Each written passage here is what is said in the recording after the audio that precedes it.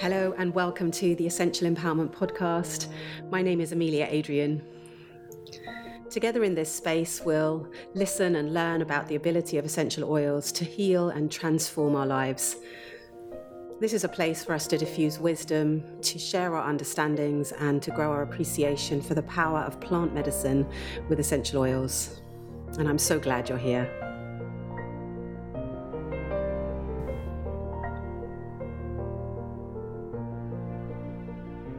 Welcome to the very first episode of the Essential Empowerment Podcast. I am really excited, if not a little nervous, to be here speaking with you.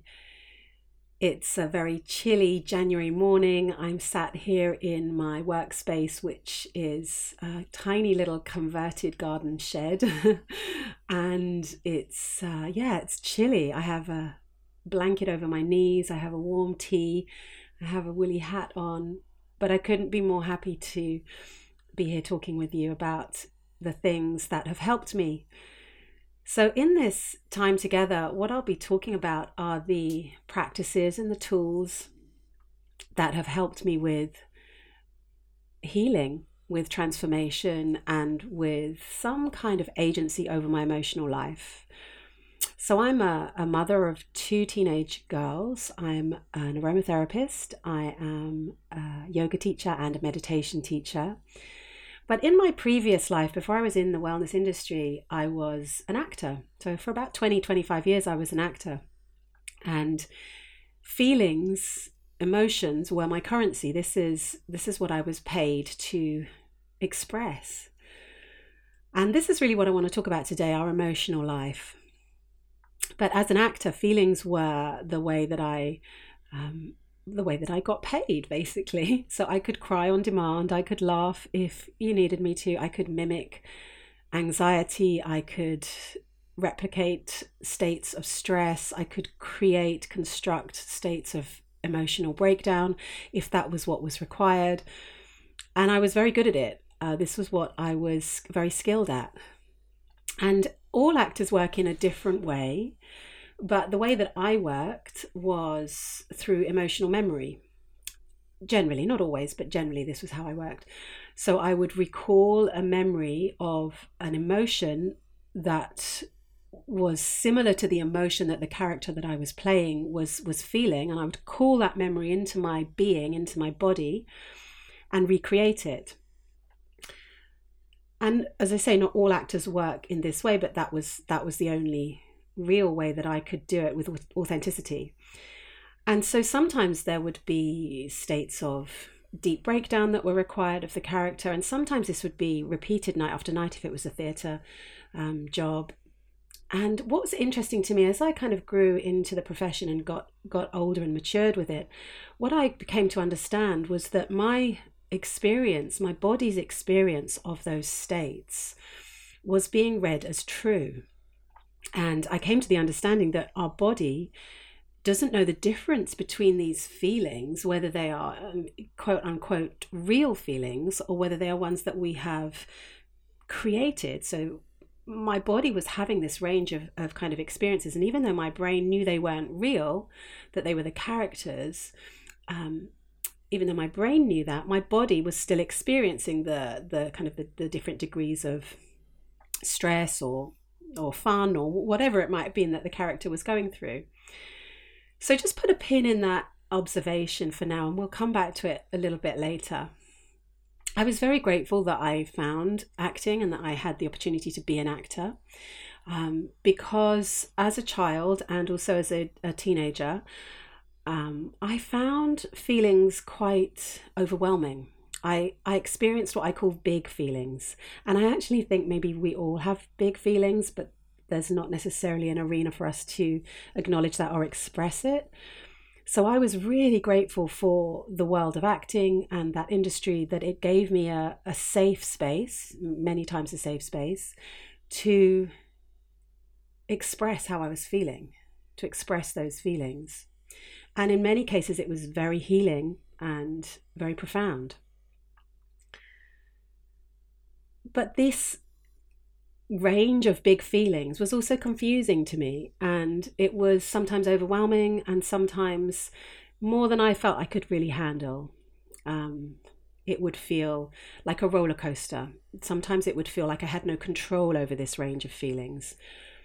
And we're human. We all come here to experience the full range of feelings. But I was seeking at a certain kind of point in my life, I was seeking to have a little bit more control over my mood and how I felt. And this was really where yoga and essential oils came in and caught me, I would say, and really supported and helped me. So I want to share a little bit about why I think this is so. And I'll talk specifically about essential oils. So essential oils can help us with so many different things. They can help us with a feeling of emotional resilience, with the feelings of relieving stress. They can help us balance our sleep patterns. They can help us with more focus, being more alert, with our sense of perception, excuse me. And they also have the power to ease physical ailments. But what I'm going to focus on here is their ability to affect and improve our mood and to increase our overall emotional well-being. They have the ability to affect and improve our mood and to increase our overall emotional well-being. This was my experience and has continued to be my experience when I work with really nice, good quality essential oils. So let's look a little bit at emotions and what that is and how our emotions actually work. So emotions, some people refer to it as energy in motion. That is an emotion. Some people refer to them as chemical responses that simply run through the body. But if we look kind of a step back behind this description of emotions, it's interesting to understand that they are not hardwired into our brain. So it may feel that our emotions happen to us, as I was experiencing as a teenager and 20-something and actually 30-something and even early 40-something. It may feel that our emotions happen to us, but they don't. They're actually built by us. Now, emotions come from the way we think. So there's patterns of thinking, patterns of thoughts, and from that, feelings are built. Now, there's some debate again around does the feeling come first and then the thought, or does the thought come first and then the feeling? And there's clearly a dance between the two. It's something of a chicken and an egg, I think. But let's, for the sake of this discussion, let's say thoughts create feelings. We have a thought and that calls in a certain feeling. Lisa Feldman Barrett, who has a PhD and is actually one of the top 1% most cited scientists in the world for her research, which is revolutionary within the fields of psychology and neuroscience. She talks about the way that our brain is not hardwired to feel a certain way, but our brain is actually building these emotions. She has done numerous hundreds of physiological studies with thousands of test subjects. She's scanned hundreds of brains and examined brain imaging studies on emotion. And the results of all of her research are really very interesting and overwhelmingly consistent. And she supports this idea that it's not that the emotions happen to us, it's not that we're pre-wired to have a certain specific emotional response, but it's actually, according to Lisa, that they are built by us. And she goes a step further than just being built. She actually says that emotions are guesses. Like, it's crazy. Emotions are guesses, predictions that the brain constructs, where billions of brain cells working together create this prediction. And she says we have more control over this than we think we do. That emotions are not built into our brain at birth, but they are just simply built by us. The way that we create this picture, the way that we build and predict, is through our past experience. So remember, this was how I was working as an actor. I was looking back at a past experience. I was locating a feeling that mirrored the feeling of the character that I was playing. I would draw it into my emotional memory, and physiologically, I would experience that, and my body experienced that as real. This is exactly what we do, according to Lisa, that this is exactly how we act in our regular life, in our real life. we look at our past experience and we ask ourselves, what is this most like? And then the brain will throw up a whole range, a cacophony of kind of suggestions, basis from what's happened in the past. And then this becomes our prediction. This becomes the basis of every experience and every action that we take. Specifically, the same technique that I was using to create the expressions of a character on stage or on film. So our experience of emotion is basically our own prediction drawn from our experience of the past. Now, what she says is that it's not that we come as like a blank slate. We do come pre-wired with some simple feelings, things like calmness, agitation, comfort, discomfort. I would suggest also there's kind of a like and a dislike maybe that's there, a preference and an aversion. And these simple feelings, these are with us every single moment of our day, every moment of our life. And they're kind of like a barometer, but they have very little detail, they have very little nuance to them. So what we do as humans is we need to give these feelings detail. We need to give them, like, color them in almost, so to speak. So the prediction, the guess, links the sensation in our body that gives us the emotion. And these predictions are not always reliable, and they're not always even true. And we can have one simple example of this, which is the example of your stomach churning. So this can be read in numerous ways, but I'll give you two examples. So let's say, for example, you're cooking yourself a beautiful meal and you start to smell the aromas of that beautiful meal. And in response, your stomach starts to churn. You're looking at the food as well. So you're getting all the sensory input of like this beautiful food. And in response, your stomach starts to churn with anticipation. And there's an emotion of pleasure, like, oh, it's going to be really nice to eat this food. And you start to feel really, full of pleasure about this. Stomach churning, creating the emotion of pleasure. Let's put that stomach churning into a completely different situation. So let's say, for example, we are sitting in a hospital waiting room and we are waiting to hear some results. Then you could have this same experience of stomach churning, but your brain could construct a completely different emotion of fear and dread, worry. Same churning stomach, completely different experience. So it's just one example of how we are predicting and creating emotion based on past experience. And what the suggestion is, or what the invitation is for us to understand that we actually have more agency over our emotions than we think we do. If we can begin to change the different ingredients that our brain uses to make emotions, then we can begin to transform our emotional experience, our emotional life. We begin to design our emotional landscape. We begin to become the architect of our life rather than the victim of our life, which was definitely how I was experiencing my emotional landscape before I found tools to take me out of that. Another example is when we are excited or when we're nervous. So just as I was at the beginning of this podcast, I was kind of excited and kind of nervous. And it was exactly the same. The body reads it as exactly the same way. There's like a little bit of kind of heart beating a little faster. The palms might be a bit sweaty. Maybe we feel a little breathless. Read in completely the same way by the body, but completely labeled in a completely different way by our emotions. Excitement or nervous. And the way that we label things can have huge impact on how we experience and even how we perform or what we even kind of allow ourselves to do.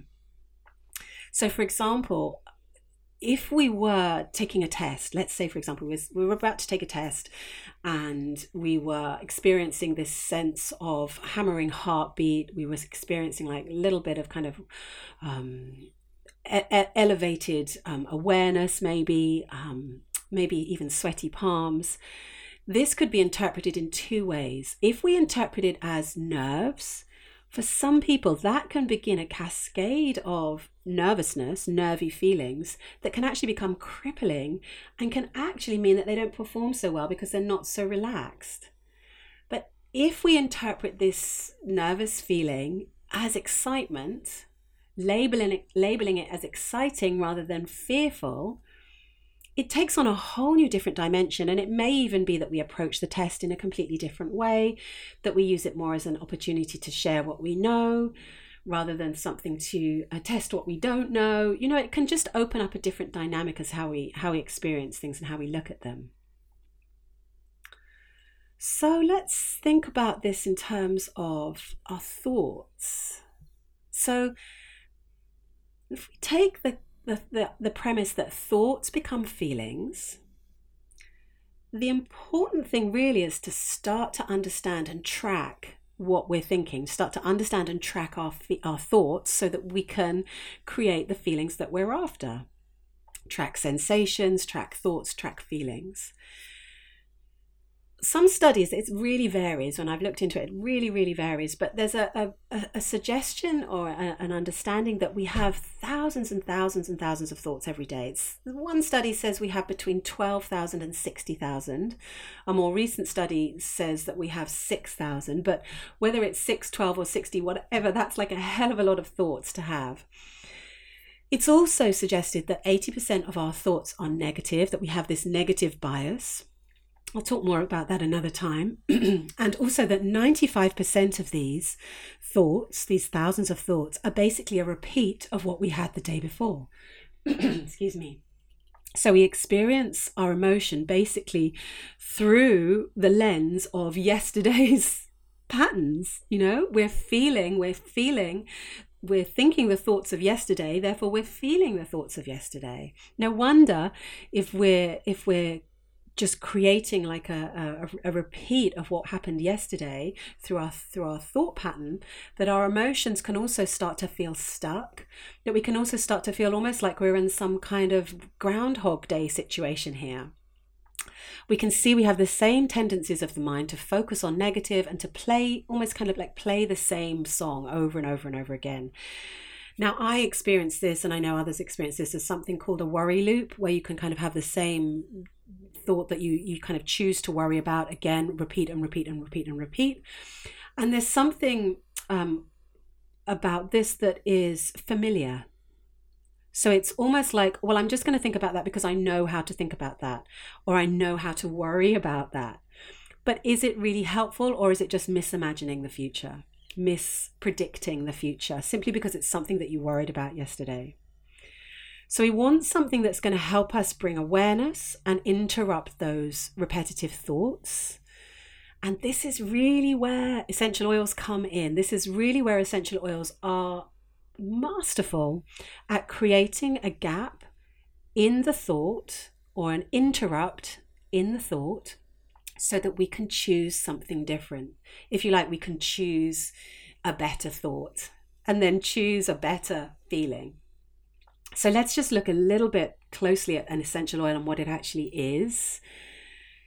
Essential oils are of nature. They are created from the plants on our earth. They compound, the plants contain these compounds.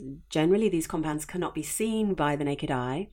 And the compounds are found within the roots, within the flowers, the seeds, the bark, other different areas of the plant. And it's these compounds that we know as essential oils. They're aromatic compounds, volatile, which just means live, aromatic compounds. And the essential oils give the plant its aroma. And they also provide a huge range of protection, reproductive and regenerative purposes. So the compounds, these volatile aromatic compounds, they help the plant to protect itself against unwanted pests, to attract friendly insects, even help the plant heal from infection and injury. And what's really exciting is that the innate intelligence of our own body systems recognizes this pure essential oil compound, is able to simply and easily integrate it in to use that aromatic compound for emotional support, for mental support, and for physical well-being. Now, each essential oil has its own nature, if you like, has its own quality, has its own chemical makeup. So they each provide different levels of, and different flavors, if you like, of emotional support or mental support. But the key thing to understand right here and now is just that they are available for us. So Emotions are predictions created by a chemical response, and emotions are controlled by different levels of chemicals within the brain. And the predictions of the brain, when we use a naturally occurring chemical such as an essential oil, help us to be altered, to be changed. We can change the chemistry of the body, the chemistry of the brain, to offer a different potential for thought and feeling. Now, if you don't know this, it's kind of mind-blowing. It's kind of massive. So I'll break it down a little bit more just into the processes of how it actually works. So when we breathe in an essential oil, we breathe in from the bottle, from the palms of our hands, from a diffuser, and the compounds of that oil travel through the nose, travel all the way to the area of the brain called the limbic system. And the limbic system is a structure of the brain that is really concerned with our emotional life, with instinctive behaviors, with our drives, with our motivations, basically with our feelings. I'm going to break it down a little bit more for you and talk about a specific part of the brain. This is where it really gets interesting. Specific part of the brain called the amygdala, which is a tiny, tiny little part of the brain, kind of almond-shaped sized bit of the brain. And this is where, within the brain, our stress is registered, and where we decide if that stress that has been registered is something to be acted on, is a sign of danger. So let's say, for example, there was a loud noise.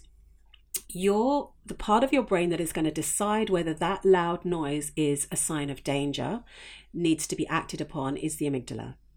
So if it's seen as a sign of danger, that big loud noise, then it will start to send an alarm or a distress signal, if you like, to the hypothalamus, and the whole stress response will begin. Cascade of emotions, cascade of hormones will begin.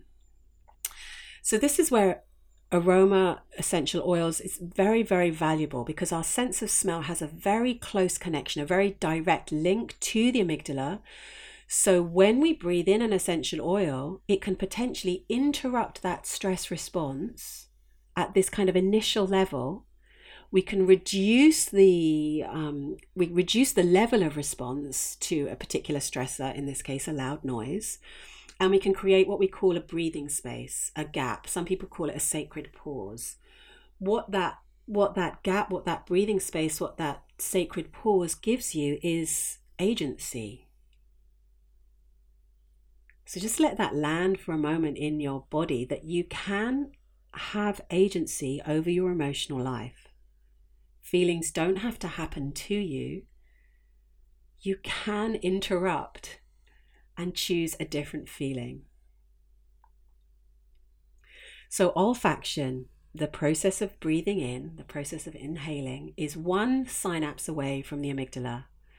The amygdala is the part of our brain that is coordinating all of our responses, behavioral response, even our endocrine responses, our autonomic responses to the external stimulus, especially interested in those with emotional content, and it's creating a response. So it's absolutely fundamental in building emotion. So this really is where we have the power of aroma to interrupt that emotional response, to choose to create a gap, which gives us the agency we're seeking.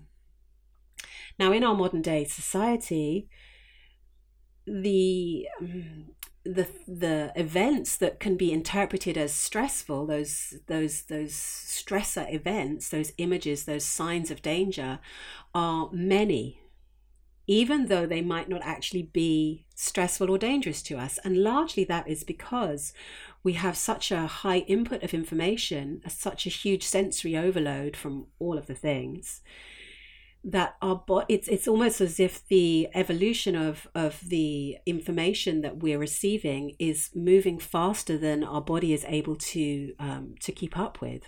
So it's the evolution of technology, if we like, is and all of the things is moving faster than we can keep up with. So things that aren't necessarily dangerous to us might be like the ping of an email coming in. Things that don't need to have a stress response are being assigned a stress response because we are living at a heightened state. Our nervous system is living at a heightened state.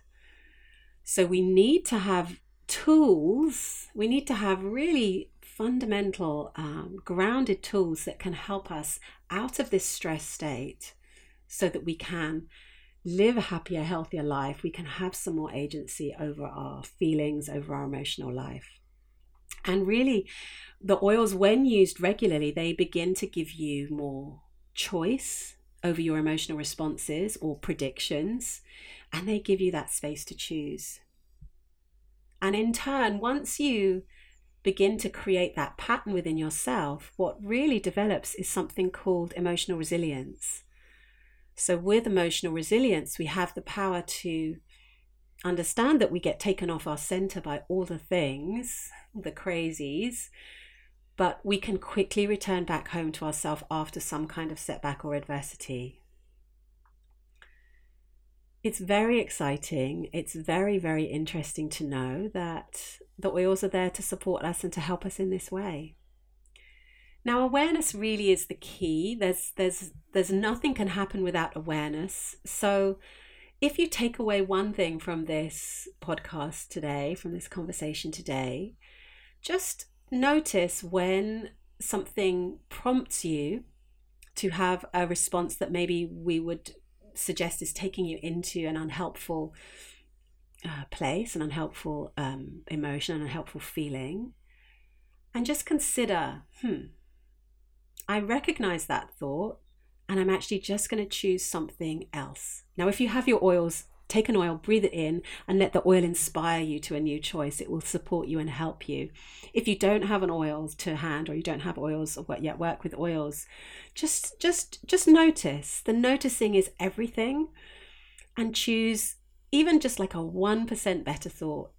It doesn't have to be like the most amazing, uplifting, elevating thought you can think of, because that might be unrealistic in the situation that you find yourself in. But just choose a better thought. Accompany that with an essential oil, and you're going to amp the whole experience up many, many, many fold. Okay, it's been so fun to talk to you about this, and I'm really excited to have further conversations with you. Sending you much love and many blessings.